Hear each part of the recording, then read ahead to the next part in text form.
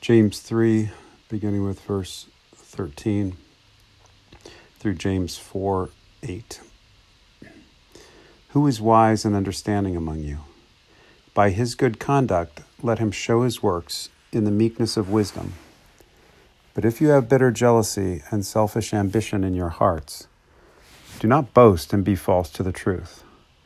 This is not the wisdom that comes down from above, but is earthly, unspiritual, demonic. For where jealousy and selfish ambition exist, there will be disorder and every vile practice. But the wisdom from above is first pure, then peaceable, gentle, open to reason, full of mercy and good fruits, impartial and sincere. And a harvest of righteousness is sown in peace by those who make peace. What causes quarrels and what causes fights among you? Is it not this, that your passions are at war within you? You desire and do not have, so you murder.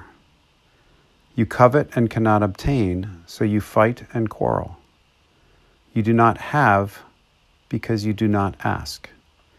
You ask and do not receive because you ask wrongly, to spend it on your passions. You adulterous people, do you not know that friendship with the world is enmity with God? Therefore, whoever wishes to be a friend of the world makes himself an enemy of God. Or do you suppose it is to no purpose that the Scripture says, He yearns jealously over the Spirit that He has made to dwell in us?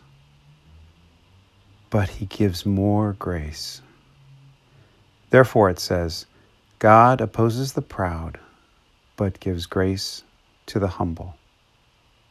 Submit yourselves, therefore, to God. Resist the devil, and he will flee from you. Draw near to God, and he will draw near to you.